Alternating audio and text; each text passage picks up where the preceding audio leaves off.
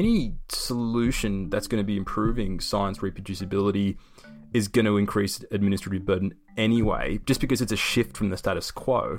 So I think the real question is, how much burden are we willing to take to improve science? Like, if this red tape actually improves science, shouldn't we be doing it?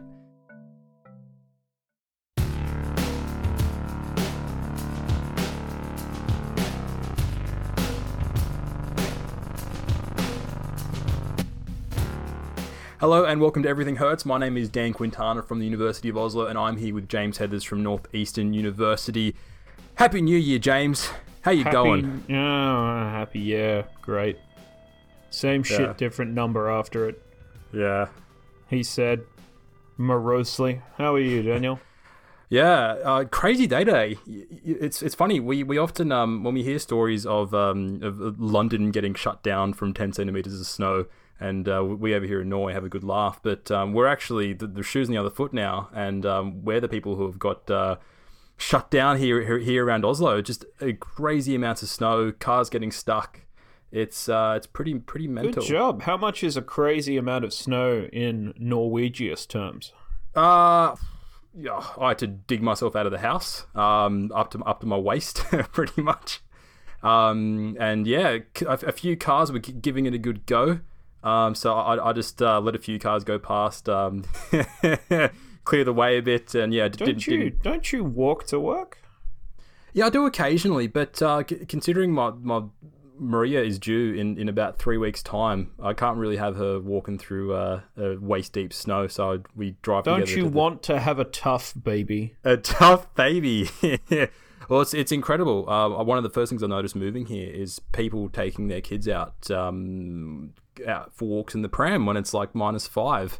What's wrong with that? Yeah, exactly. But if you were doing that in Australia, you'd have the child services getting called on your kid. Well, it also wouldn't be -5. You'd have the opposite problem. Yeah, exactly.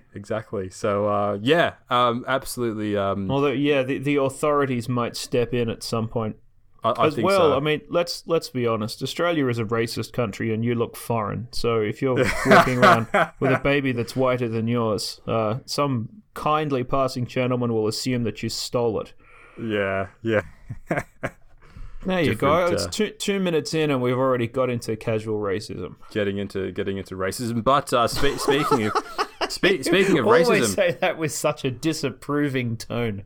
But speaking of racism, I think there's been quite a lot of talk about this locally in Norway, with President Trump welcoming Norwegians with open arms. Oh yes, I'm sure everyone in Norway is extremely keen to come to the United States, because Norway basically is a failed state. I mean, it's a petro state. Yeah, your complete absence of social safety nets and all those surveys that say you are the happiest people in the world, cold nipples notwithstanding. Yeah. Yeah, but everyone's lining up to come over and work in a Denny's. Yeah.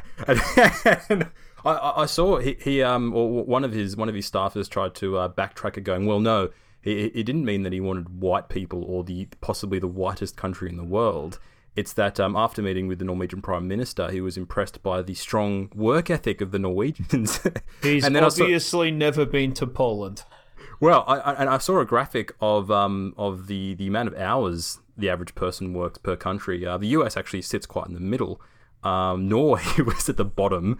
And at the top was your southern neighbors, the Mexicans. So of all the people, if he wants people that work hard when it comes to hours per week, he just has to look no further than across the border or the wall. Yes, the wall to keep everyone out. Yeah, it's a very sort of. I mean, Hadrian tried that and it didn't work. I'm not quite sure. Anyway, look, with the geopolitics aside, what are we going to talk about? Science. We are going to talk about science today. There was God, man, are we really? Let's do it. And I think it's quite January 2018 is quite an auspicious month particularly for American researchers, because on the 25th of January, all of a sudden, a lot of basic researchers are going to become clinical trial researchers. Have you seen this, James? Yes, I have. And as someone who works in America, who does, well, I think of basic research as being research on basic mechanisms, but we'll let that slide for now. What's happening, what you're referring to, is the fact that the NIH is changing their definition of a clinical trial to a larger umbrella that includes a lot of other research. And I mean a lot of other research, right? Mm.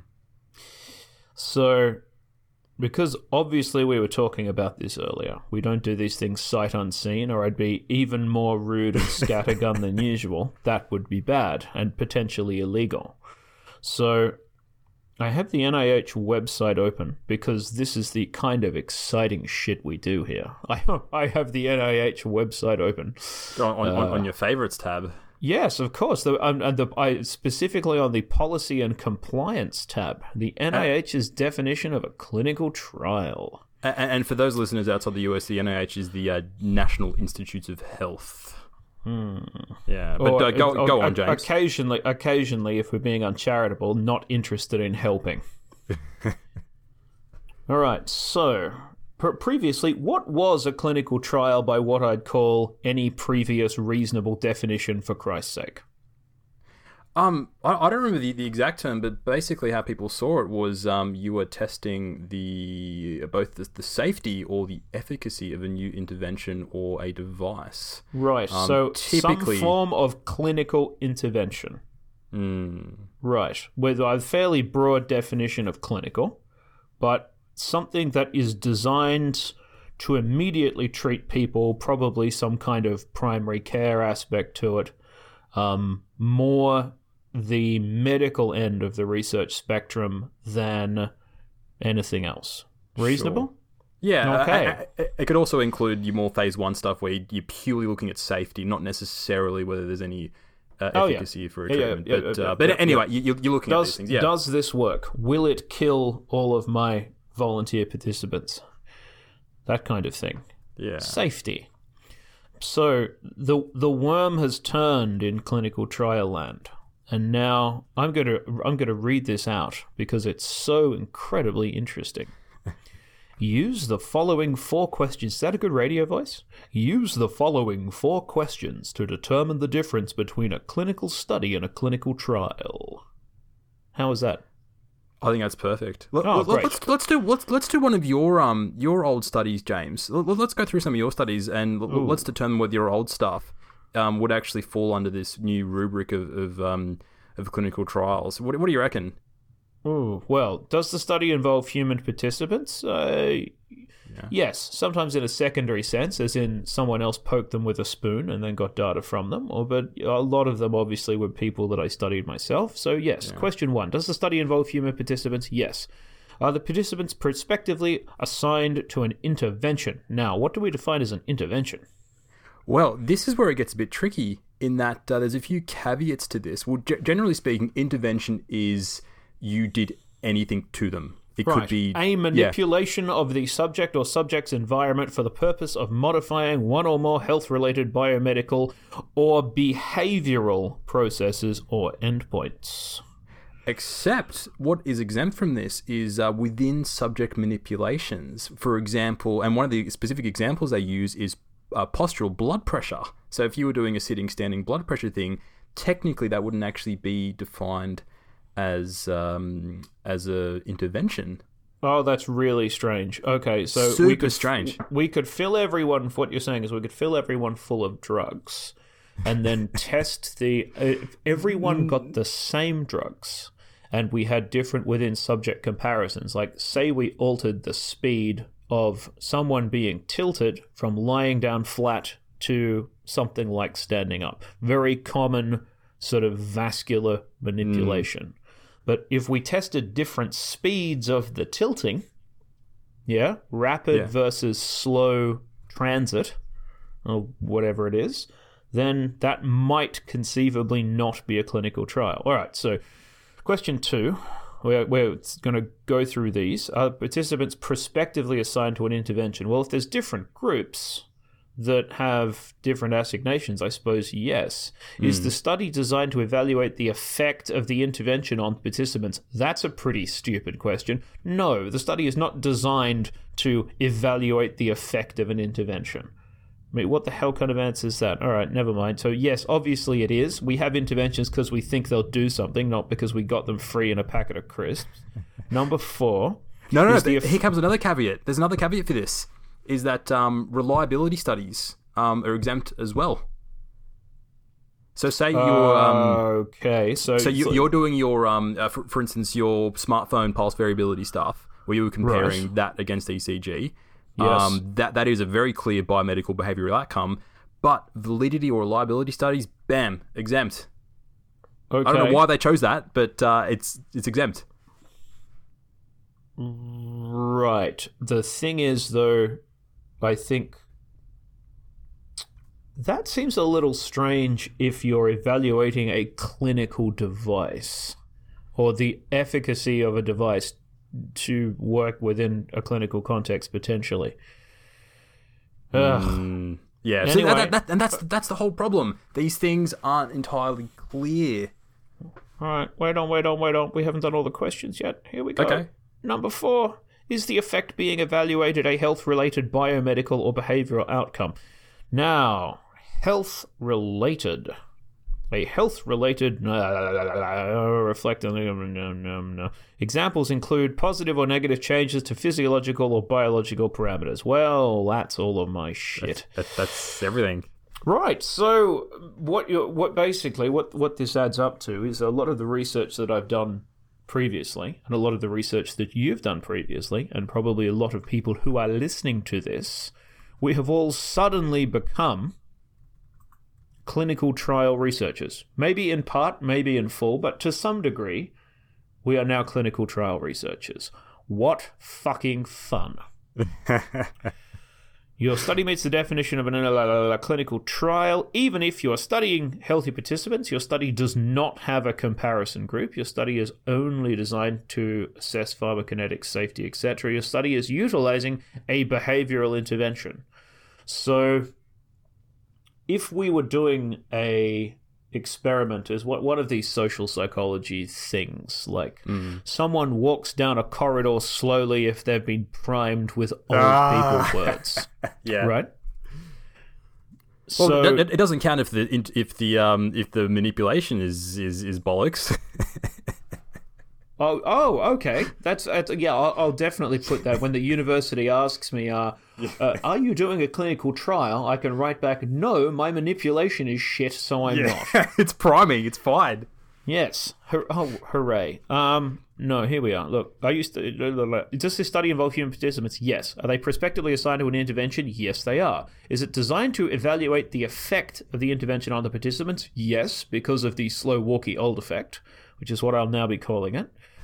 Is the effect being evaluated a behavioral outcome? Yes, it's a slow walkie old effect. If the answers to all these 4 questions are yes, your study meets the NIH definition of a clinical trial. Ta-da! So now, do you think so a priming study could conceivably be included under the rubric of clinical trials now? For sure. Yeah. That's what it seems like. Right. So, I mean, we haven't really unpacked those words yet.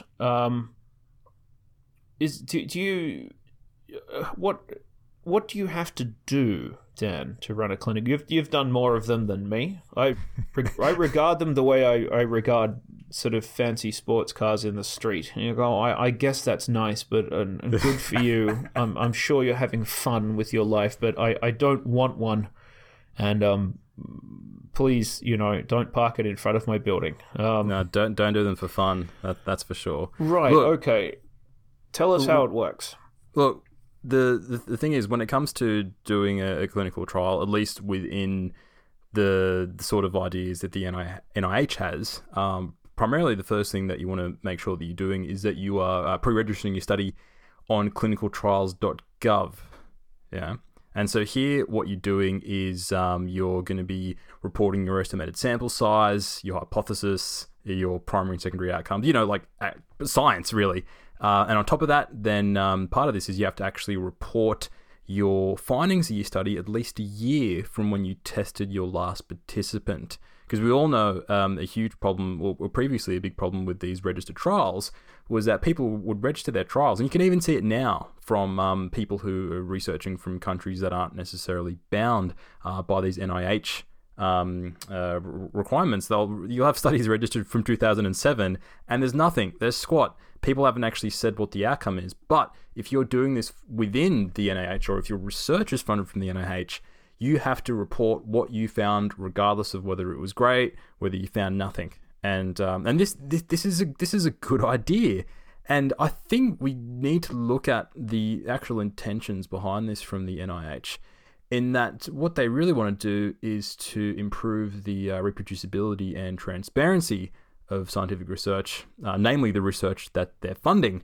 And I think we've spoken about this before, in that we've discussed what is it actually going to take for people to change research practices. And one answer to that is it will change if it's mandated to, and this is a mandate. And this is a mandate, and we have journals now that are improving, individual researchers that are improving their research practices, but now we have probably the most influential sort of national authority going, hey, this is the way we're changing research. And it's going to affect a lot of people. And, there might be a lot of smug people from Europe going, all these basic researchers are going to have to register their trials. But there's every chance that these things are going to flow on into different countries. So I think we should actually be applauding the NIH in one sense about taking a big step forward to improving transparency and reproducibility in science. But I think my thing about this is this really the best way to do it? I mean, it's better than the status quo, which is pretty horrible at the moment.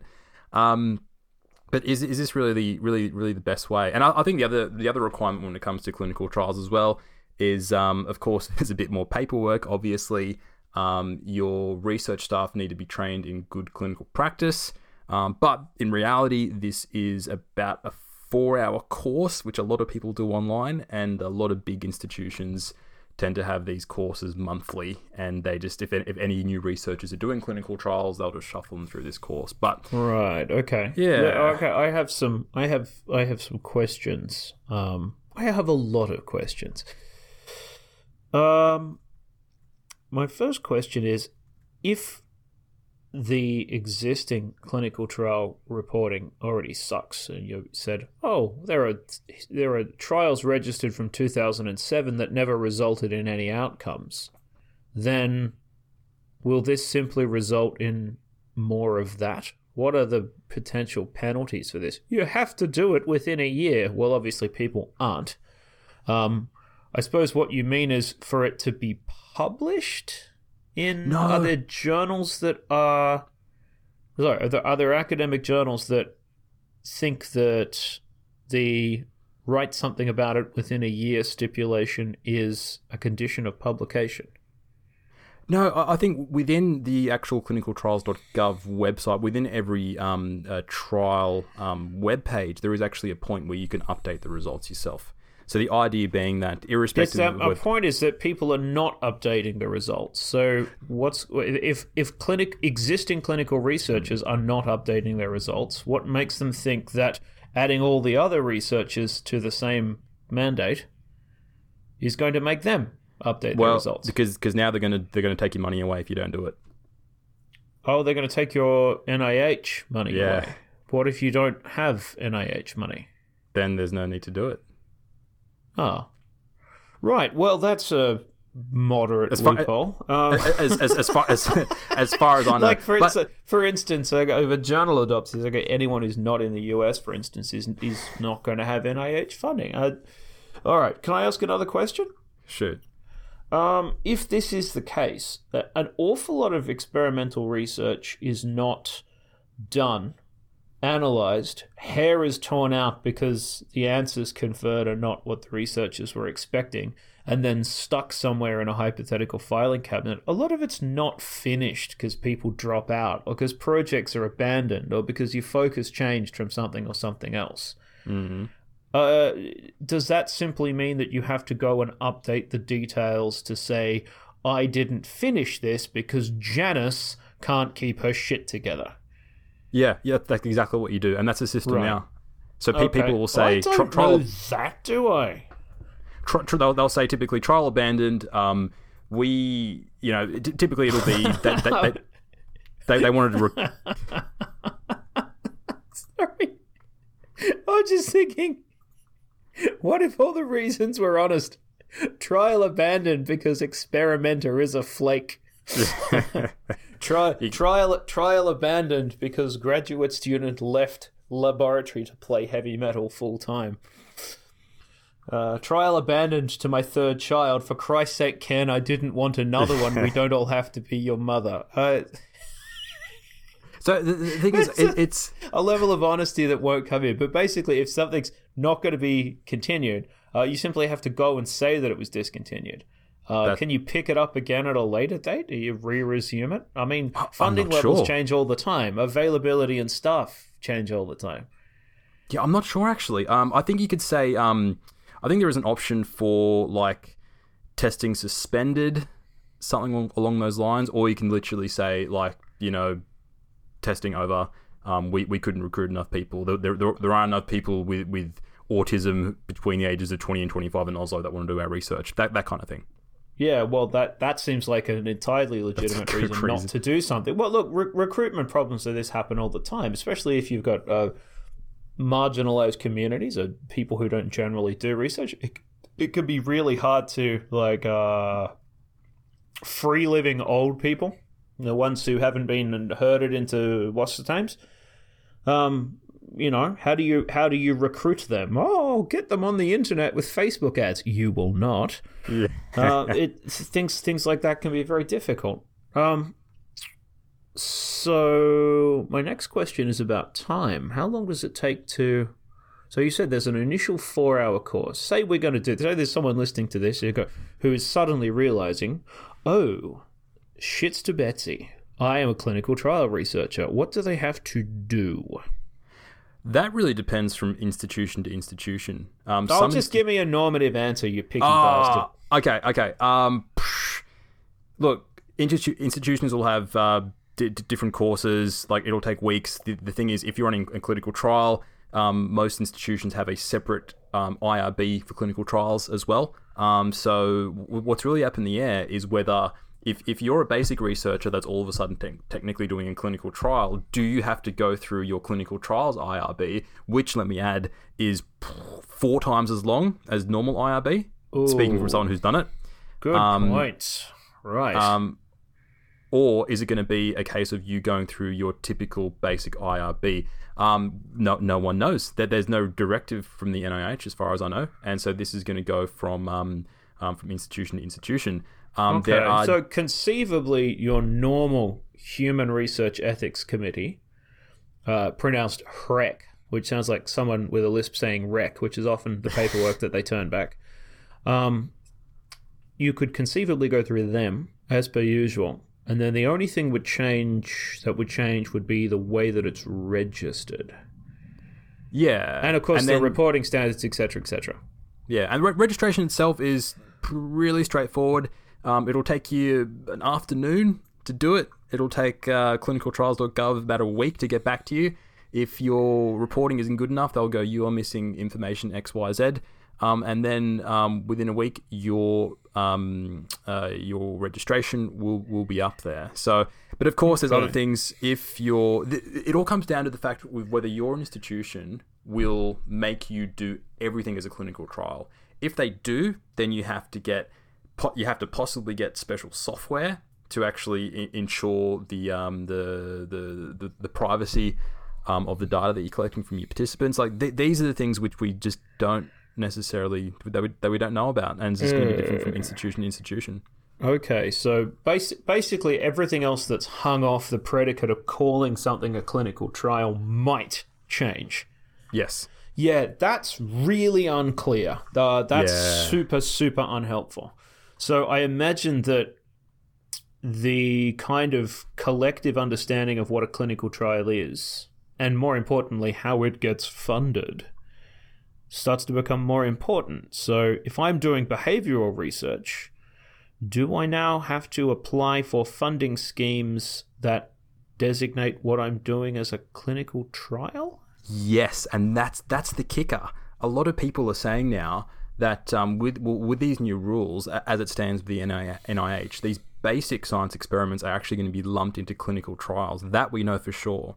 And people are actually worried that, so say you have a grant review committee and they're reviewing these trials, and you have one traditional clinical trial and one basic science. They're going to read this going, the basic science is going to be rated as much weaker in comparison to the traditional clinical trial if you're seeing it as a clinical trial. Now, the NIH has said, no, this isn't going to happen, but this is going to be really hard to police in practice. Like, to give an example, I know within EU funding, there's a social science assessment panel and a neuroscience assessment panel. And the conventional approach that everyone will tell you is that, say you're running an fMRI study and you have some sort of social science component, everyone will tell you need to submit it to the social science panel, because if you do it to the neuroscience panel, your work isn't neuroscience enough, compared to the more hard neuroscience proposals. And you'll get completely... neuroscience in the typical sense of, actually getting the neuros out and doing things to them.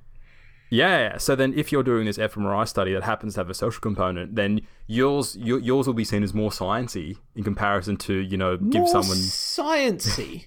You know what I mean? Compared to some MTurk thing. It looks more like a sophisticated investigation because you're using an expensive thing to find out something computationally complex, something like that. Right. Yeah. So we have the same situation potentially with the. And I actually, of all the criticisms of this, I actually think this is one of the most compelling ones of this new approach, that people are just going to find it much harder to get funding because they're competing. All of a sudden, it's a completely different category.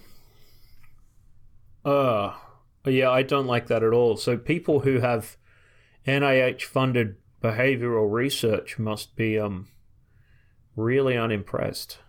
Yeah, and there's been petitions. Of course, there's been blog posts, but there's been letters to the editor. There's been petitions to the NIH specifically outlining this. As a limitation of this new approach. But I think one of the other things that people are saying, which we've kind of touched on before, is that these new policies are pretty much going to cripple labs due to the increased red tape. Yeah. Well, you just said the red tape wasn't too bad. That's what I took from what you said before, having not done it myself. But I just don't know whether I'm the best example, because I've done this within Australia and it was worse, but it wasn't terrible. I've done it within Norway. It was worse, but it wasn't terrible. But I'm just not sure how it's going to be. And of course, all the people writing the opinion pieces are US researchers. But the thing is, I actually think that any solution that's going to be improving science reproducibility is going to increase administrative burden anyway, just because it's a shift from the status quo. So I think the real question is, how much burden are we willing to take to improve science? Like, if this red tape actually improves science, shouldn't we be doing it? Like, I think one other thing that's not a very good question. If this red tape improves science, couldn't we be doing it? The question immediately arises: could we get the same benefits with less of a pain in the penis? Yes, and that's what I think is the key here. Okay. Yeah. The idea behind it is really good, but is there a better way of doing it? And I think the reason the NIH is going down this pathway is they already have this massive infrastructure which they use for their clinical trials. So they're looking at this problem, let's improve science. And they've go, okay, we've got this system which already kind of does that. Let's just get everyone to do that, which kind of makes sense. But at the same time, it only solves some of the problems. Yeah. Like, for instance, you've got one of the problems that it does solve is this accountability that comes with pre-registration of these primary and secondary outcomes. Yeah. One of the first things I do when I review a clinical trial is to check the paper's outcomes against its registered outcomes. And now, of course. And now with basic science, you can actually do that.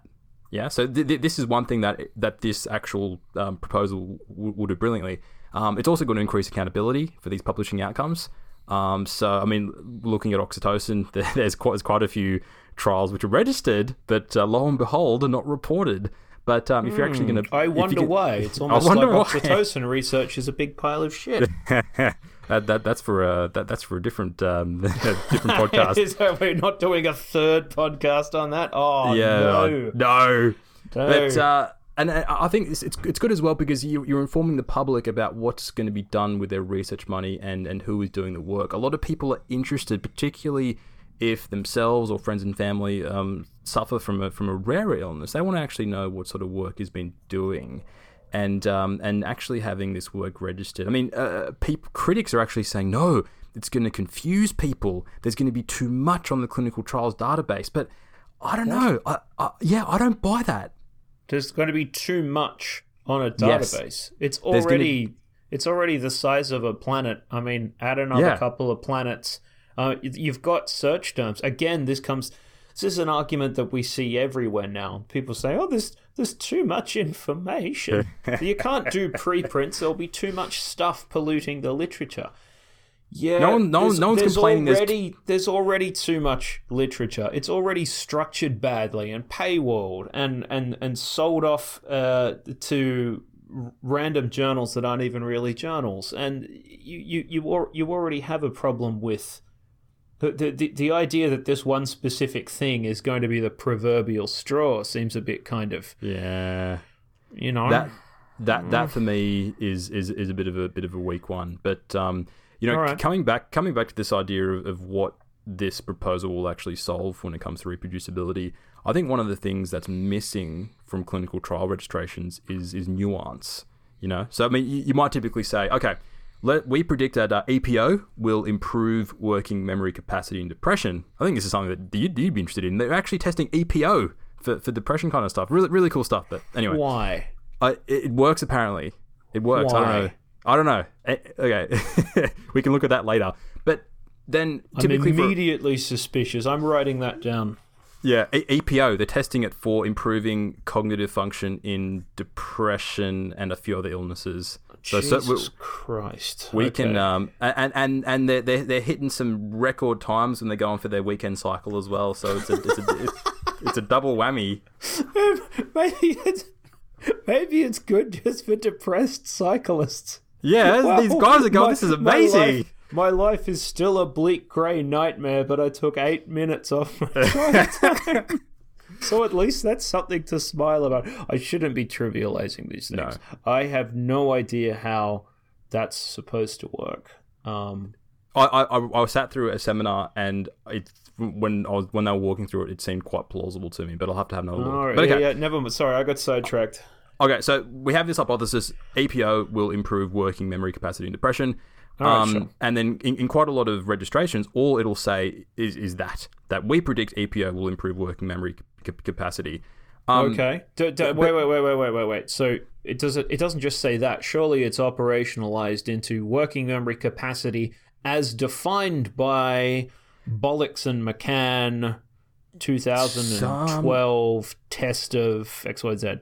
Some of them don't. It's getting better. But now some of them will typically say something like, as measured by this task. Oh, that's very scientific. So you can actually find things that say, we predict that drug A will help with a concept. Sometimes they say that. The bad registrations. That's balls. Which is, the better ones will say it'll improve working memory using this task. But okay, this is all fine. But then what it rarely gets into is how the data is actually going to be analyzed. Are you going to be using frequentist statistics, one-tailed tests, Bayesian hypothesis tests? How are you going to set your priors? What are you going to do with outliers? So just think about just think about all the potential forking paths. What did you get for your simulation? 1 million paths for heart rate variability research? Is that what you found? Oh, yeah, that old chestnut. Dan is referring to the time that, cut a very long story short, when you measure heart rate over time, you split the heart rate into beat-to-beat intervals, and then you turn the beat-to-beat intervals eventually into some form of frequency analysis. And you can change the points that you measure the beats between, the way that you define the peaks, the way you flatten the series over time, the way you detrend it, the way you interpolate the detrended line, and then literally every parameter and frequency band of the way that you do frequency analysis. And because they're all multiplicative, I wanted to see if I could get to a million different analytical possibilities, all of which were justifiable. As in, if I picked any path from one end to the other, I could say, this is perfectly justifiable. I predicted this. Yeah, and what the variation in the results would be. That was a very dangerous thing. I think behavioral scientists would have taken that and used it as an analytical tool. But no, people have done this. Have I shown you this thing? There's this person that advertising a service that literally they'll go, we'll take your data, we'll analyze it 3 ways to the sun, and we'll get you significance. Yeah, you showed me that a while back. Yeah. It's basically a significance factory. It's a p hack. Yeah. That's the ultimate. They're basically like the one guy on the very edge of the pier whose idea it was, who started the cargo cult. It's that guy. It's like they're like the tribal leaders of cargo cult science. Yeah, look, if anyone knows who that company is and could pass a message to them, maybe someone will know someone within that organization or the name of the organization. I'd just like to pass on a message from people who do responsible science, and the message is this: go to the nearest body of water, walk into it, and stay there forever. Thank you for your time. Hacks. Horrible stuff. Yeah, it's shit, man. Okay. I've done a sneaky Google while we've been going here, because you started to getting into the objections to this, and you say we understand why they want to do it, we understand the type of direction in which they want to take research in general. Fine. What are the objections? Now, there's one here that really worries the shit out of me that I hadn't thought of before. T Awards. Now. Can you explain that? Okay. NIH things have a bunch of silly codes, and T Awards are for training. T stands for training. F stands for fellowship, and for some reason, K stands for career development. So I can I can only assume that the work experience kid handed out the initial things. Anyway, training awards are run by young people. They're applied for and won by junior researchers, right? And as far as I'm aware, junior researchers are not allowed to lead clinical trials. There's probably others as well. Maybe one of the F awards or something. These are for people who are postdoctoral or other early career positions. If they're proposing studies that are going to become clinical trials, it wouldn't be allowed, because you're not allowed to. You're technically at that point, you're technically considered a trainee, right? Okay. If all of the definitions mutually hold through the system, etc., you can't propose a clinical trial as a trainee, as far as I'm aware. And that just seems to be reflected in the what I'm looking at here.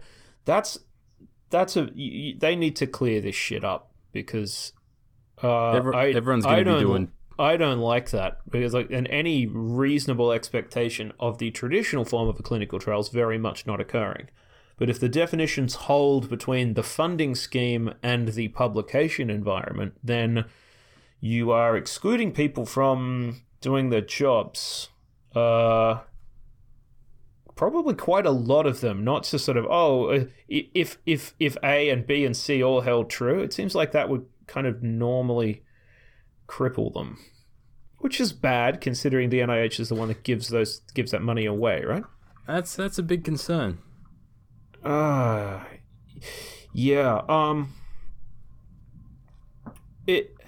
It feels like this is trying to sort out what is and isn't going to happen here is a problem between competing definitions.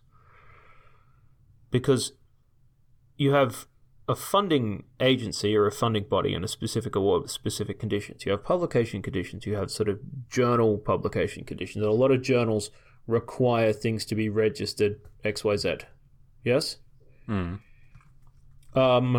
Will that change between journals that previously did not expect clinical trial registration? Because look, if you publish something that is a clinical trial, it does need to be registered, right? Yeah. Yeah, it's in the condition of publication in a lot of places. Will that change for maybe even behavioral sorts of journals? I don't know if there's any indication. This is complicated shit. If there's one sort of horrible fringe benefit to this, it will introduce early career people to the Byzantine horse shittery of general academic life much earlier. Isn't that fun? I'll have a much better idea of what they're in for and why they're going grey at 35. God damn. What about other objections? You got anything else? I mean, people obviously throwing a lot of rocks at this because you gave it a quick Google and good Lord. Well, people who are very unhappy. I think another legit criticism is that it's going to demote exploratory research, which I think still plays a really important part in science. All right, how do you mean?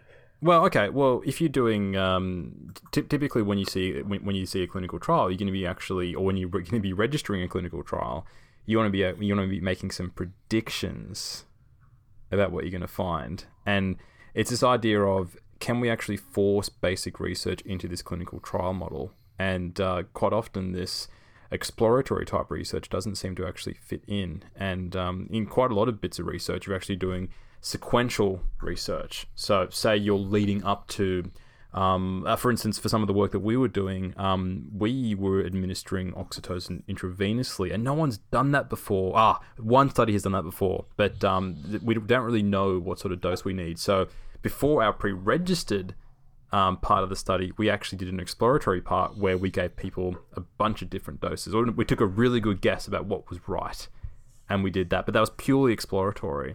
So people are concerned about how these exploratory elements are going to fit in with these more hypothesis-driven elements of research, which I think's pretty fair. Yeah, I can imagine how you get concerned about that. Is a lot of the time it's like, well, we've got a primary question, but before we answer that, we have to sort of throw a whole bunch of shit at the wall and see where the land lies, simply because no one's done that before. And sometimes those things are reduced to a paragraph or even a line within a paper. Like, we pre-tested all this stuff in the complete absence of a hypothesis to see what would happen, right? Yeah.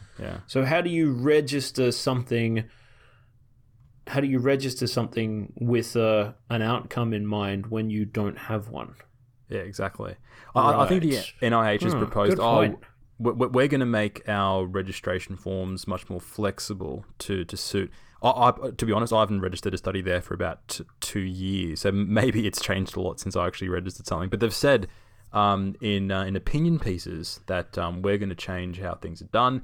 It's going to be much better. But there's another criticism, another one which I think is a little bit weaker that people have also raised, is that due to all this red tape and all this burden, that the US is actually going to fall behind compared to other countries which don't actually have these requirements. I don't know about that. Like it's very hard to say, because how much of a regulatory burden is this? I mean, if you did a long series of experiments and you have to come up with some bullshit at each one, or what if you put down your best guess and then just register the thing, and then you're next in the series of experiments when we found something we completely didn't expect, so we're doing that now we have an evidence-based hypothesis and we can write something firm. I mean, the make shit up element of it is, or you could call it a prospective hypothesis, which means I have no idea what I'm doing either. Yeah. And you'd assume if there was any sense behind it, they would actually put that in there, because sometimes you just need to have that exploratory stuff. There's definitely room. Science needs to have room for both hypothesis driven research and exploratory research, where you're just doing parameter estimation and finding out how big is this thing. Is it even there? Is it a small thing? Is it a big thing? Rather than actually testing. How big is this thing, Dan? Yeah, we don't know. How big is this thing? It's a mystery how big this thing is. Yeah. Look, I was talking before about this whole idea of forking paths before we got into your million path simulation. And I think by doing these registrations, like, say we were going to implement this, say there was no red tape and it was just super simple to do all this kind of stuff. Yeah. This overnight would forget changing the p-value to 0.005 by actually having pre-registration. If all of a sudden tomorrow we had to do this, which for a lot of researchers on the 25th of January they have to, this is actually going to improve research, because it's going to eliminate not all the forking paths, but it's going to eliminate quite a lot of these forking paths, because you're limited by what you're going to be doing. Yeah. But I think this is a good thing. But we and a lot of these criticisms have said this is a bad thing, but not many of these people have actually, from what I've seen, have actually proposed an alternative to what we're going to be doing. An alternative to this proposal by the NIH. Yeah, I don't know if that necessarily invalidates the criticism. No, yeah, okay, I'll pay that. But what I was leading to was that I think this is perfect for registered reports. Registered reports does exactly what the NIH wants to do, without the red tape, because no one has to go to all these courses. There's a lot more flexibility in how to do all this kind of stuff. There's not going to be any trouble with what's a clinical trial or what's not a clinical trial. It's all about has your study been pre-registered via a registered report. Yeah. Can you update a registered report over time? Can you say we did this and this and this and this, and then yes. Now we want to do so that takes it that handles the exploratory element of it. You can say we're planning on forming hypothesis, which we will tell you about after we've done study 1. We will tell you exactly how we propose study 2 works once we've correctly parameterized our experiment. No. Sorry, I thought you were sort of referring to something else. I think in that sense, there's you can actually change things. So say you were like doing something and you found we completely forgot about this potential covariate. We have added this in, or we did this analysis and we realized that we've got an enormous problem with outliers. We changed our original analysis plan. Like, in that sort of sense, you can actually make those changes as long as you've got a pretty good justification for why you're doing that. But there isn't really room for, we're going to try this thing and we're going to do this thing. I think the expectation is you're going to be doing your exploratory stuff beforehand, and then once you actually. Okay. Yeah, that seems perfectly fine. At the moment you have a solid hypothesis with which you wish to hang your hat upon, at that point you can do a registered report. It's just under this scheme, your exploratory research would constitute a clinical trial. That's what it seems like. Yeah. This is not straightforward. There is a number of the NIH now has given a number of examples. I'm not sure. Hopefully, I can find them and link to them in the show notes. But they've given a number of examples of heaps of different types of research and whether that constitutes a clinical trial or not under their new definitions. So, okay. And even that is causing some confusion, and it's just really hard because research, as we both know, research is incredibly unique.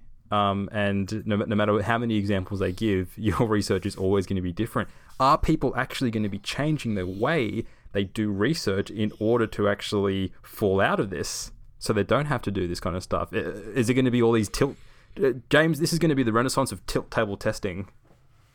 Oh, goody. I wonder when it comes to something like this. This is a fairly substantial change for some people. I often wonder if it's really possible to know what will happen until you actually enact the practice. Do you know what I mean? Yeah. I do wonder whether or not, you think of these proposals about how what will happen. We're having prospective arguments. I mean, you don't want to waste everyone's time by making everyone change normative practice in any place that you work. But to change things, you have to. Like the debate about lower the p-value versus pre-register your outcomes and stop being such a precious bastard about it versus justify your alpha, etc., etc. I do wonder if they will shake out in ways that are unknowable because we're not quite sure how they will filter through into practice yet. I mean, when it involves billions of dollars and hundreds of thousands of people's work, the suck it and see approach is not generally recommended. Let's just roll the dice. Let's just roll the dice on all this research bullshit and see what happens. Go and have a lash, son. I wonder if you're just kind of there by default to some degree. Yeah. I don't know. That's only a partially formed thought. I wonder if there's good examples of ideas like this that people thought were reasonable at the time that went badly or well for reasons completely outside of their original discussion. I reckon things that people completely failed to anticipate. I reckon there would be smaller countries that have done something similar, which we could look to for case study. I don't know of any, but maybe there's some countries that have actually tried this and it's either gone really well or it's completely failed. Well, if you didn't think research was onerous, terrifying, usually frustrating, occasionally enlightening, but basically an enormous pain in the hole previous to this conversation, we've probably managed to tip you over into full-blown existential despair. Because, I mean, what everyone really wants, Dan, in their heart of hearts, when they do research, what they really genuinely feel like they need is more forms. Lots and lots of them. Form fetish. Yeah. Oh dear God. Now you've said that, there's someone out there in former East Germany dusting off his webcam, getting papers out of a filing cabinet, hoisting up his leather thong. Thanks, Rule 34. Thanks, Internet. The form fetishists are now a thing. With marching in poorly clad hordes into the Eastern European steppes. I'm quite tired today, Dan. Yeah, well, now that we've hit unusual fetishes, I think that is a good signal. We always eventually hit... What's that rule that all internet discussions always devolve into someone getting accused of being a Nazi? What's that called again? Godwin's Law. Godwin's Law. Well, this is the Hertz Law, that as soon as we start discussing fetishes, then it's time to wrap things up. But every sensible and sobered scientific discussion will eventually the probability of the mentioning of a weird internet fetish approaches 1. It approaches 1, and we've reached it. So we're going to wrap up for today. Thank you for listening. This is the first episode of 2018. We're looking forward to bringing you many more episodes this year. But Daniel, we did not do a break today because we're both short on time, and we don't have enough time for me to stomp around the corridor blowing air out of my nose like a dragon with an aneurysm and trying to calm myself down, because I've done a stellar job of not getting pissed off about anything. So why don't you be nice to people the way you normally would at about 25 minutes in? Yeah, well, I'm going to be nice to the people that have been giving shout-outs. Quite often, people are asking, do you know any good podcasts, any good science podcasts? And a lot of our listeners chime in and mention the old Everything Hurts. So we'd love that, because you are opening up. We've got a lot of new listeners recently, and I think a lot of it has come from people actually recommending the podcast, which is great. We had a recent comment to this sort of thing going commenting, it took me a few episodes to love, but the discussion is very real. There it is. Real. Yeah, it's real. As opposed to an unreal discussion? Yeah, I don't know, but it was positive nonetheless. And a lot of people going through the maybe they mean honest. Yeah, I think so. Yeah, just unvarnished, which is that's like the American thing, like be real, man. It's exactly. The vernacular real. Okay, that's actually a very nice compliment. Thank you to whoever said that. Thanks. Took me a second, but I got there. We got there. We have some more people going through the back catalogue. All 54 episodes. I am so impressed with anyone who has the patience to do that. I mean, it's incredible. I can't do 54 episodes. If there's things that I like, there's people that I really, really like in media, and if someone said they have 54 hours, more or less, of recorded media, and you listen to it from start to finish, I take my hat off to you. They'll be hearing your voice in their dreams, James. That's not a good thing. That's scary. So that's Ern from it's got the Swedish O, so I'm assuming you're Swedish. Awesome. Thank you, Ern. A lot of Scandinavian listeners, which I love. A lot of people from my part of the world. I assume that you're just roping them in because you found them in your backyard or something. I just put the Hertz podcast on speakers in the backyard. Nice, yeah. Everyone walks through the snow to attend your screenings. Yeah, wouldn't that be fun? That'd be amazing. Why don't you tell the nice people as well, when you finish being positive, all the great plans we have, partially formed and extremely prospective, for all the stuff that's going to happen this year. I don't know what you're referring to, James. What plans? Which ones? Perfect. What plans? we got plans. We got plans for episodes, but I don't know. I'm fucking with you. Yeah, I was gonna say. I wanted you to stutter in raw confusion. I was a bit confused, but we're teeing up some. We like to mix it up a bit by just having discussions, which is just me and James, but also bringing in some guests. So we are teeing up some guests. If you've got any suggestions, let us know. If you've got any questions as well, a few people contacting us over Twitter with questions, particularly in relation. Yeah. We've had a couple of those, haven't we? Yeah, and one in relation to I think it was around episode 30 something, where we were talking about authorship, and someone had a question about authorship order and supervisors, which is something that a lot of people go through. But thanks for your recommendations, and you can contact us at Hertz Podcast on Twitter. You'll also speak to us on our Facebook account, which is just search Hertz Podcast. Send us ideas. Send us ideas as well for episodes and for guests. We love it when you contact us.